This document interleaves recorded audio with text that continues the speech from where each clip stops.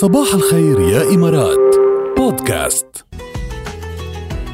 يلا لنجرب ندق للأسرع إجابة وصلتنا على 7008 رح نشوف إذا رح ترد علينا جوادنا أو لا، لحتى اللي ناخد إجابتها مباشرة على الهواء بفقرة أنا مين. جوادنا على الخط معك يا ركا. صارت على الخط. جوانا صباح الخير. الو بونجور. بونجورين، رمضان كريم، كل عام وانت بخير. علينا وعليكم يا رب. شو عم تحضري مسلسلات يا جوانا؟ بلشتي ولا بعد؟ اكيد. ايوه شو عم تحضري؟ خبرينا. عم بحضر ظل.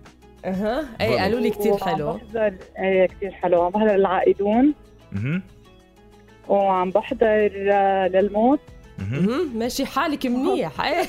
ملح بعد فيه؟ شو بعد فيه؟ بعد فيه طبعا، بعد فيه مع وقف التغيير، مع وقف التنفيذ. ايه صح، هيدا هو. ايه تقريبا هول هن لحد بزيادة. منيح. اسم الله عليك. بس لا اختيارات جميلة يعني كثير عم بسمع عنها الفيدباك حلوة. طيب اليوم بفقرة أنا مين يا جوانا قالت رحت وباقي، بفني، كبير، وبابداعي، خواجة، خالد، اسمي، ومهما يصير، ببقى للدراما، تاجا. أنا مين؟ صح، هذا الأستاذ خالد تاجا. طبعا أيوة. طبعا أيوة برافو عليك خالد تاجا. هذا التصفيق لك ولكل ما قدمه خالد تاجا على مدى سنوات الإبداع يلي قدمها. خالد تاجا ممثل استثنائي، يعد الكثيرين أفضل ممثل يعني بتاريخ الدراما السورية، ومن أفضل الممثلين على أكيد بتاريخ الدراما العربية كمان. ممثل رائع جدا. أطلق عليه شاعر محمود درويش، معروف هيدي محمود درويش لقبه أنتوني كوين العرب. وخالد تاجا للعلم صنف ضمن أحد أفضل 50 ممثل بالعالم حسب مجلة التايم الأمريكية. طبعا مينيموم.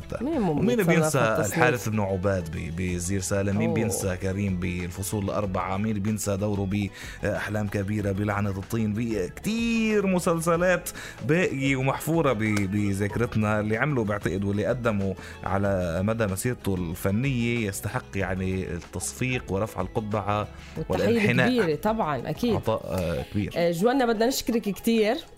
ميرسي كتير لكم. كل عام وانت بخير. ثانك يو. وانتم بخير وهاف ا نايس داي. نورتينا يا اهلا وسهلا فيك. في كتار كمان بعطينا الاجابه المضبوطه وسنعطيهم حقهم. في عنا مهند، في عنا علي، في عنا وسيم. بيسعد صباحكم كلكم. غاده كمان اجابتك صحيحه. بلال، كريم، صباح، واو كتار اللي مشاركينا. الياس كمان وهل يخفى القمر مثل ما بيقولوا يعني غني عن التعريف، وهو تاج الدراما العربية فعلا يعني. ومين بينسى مثلا شو عمل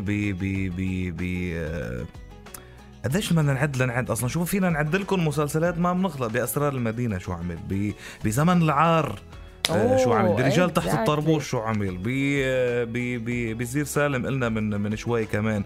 لا عنده بالتغريبة الفلسطينية كمان.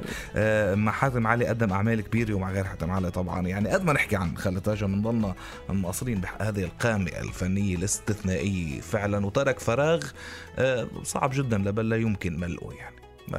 خالد تاجا هيك الله يرحم روحه. هذه تحية اليوم لإله، ونتذكر أعماله الحلوة كمان.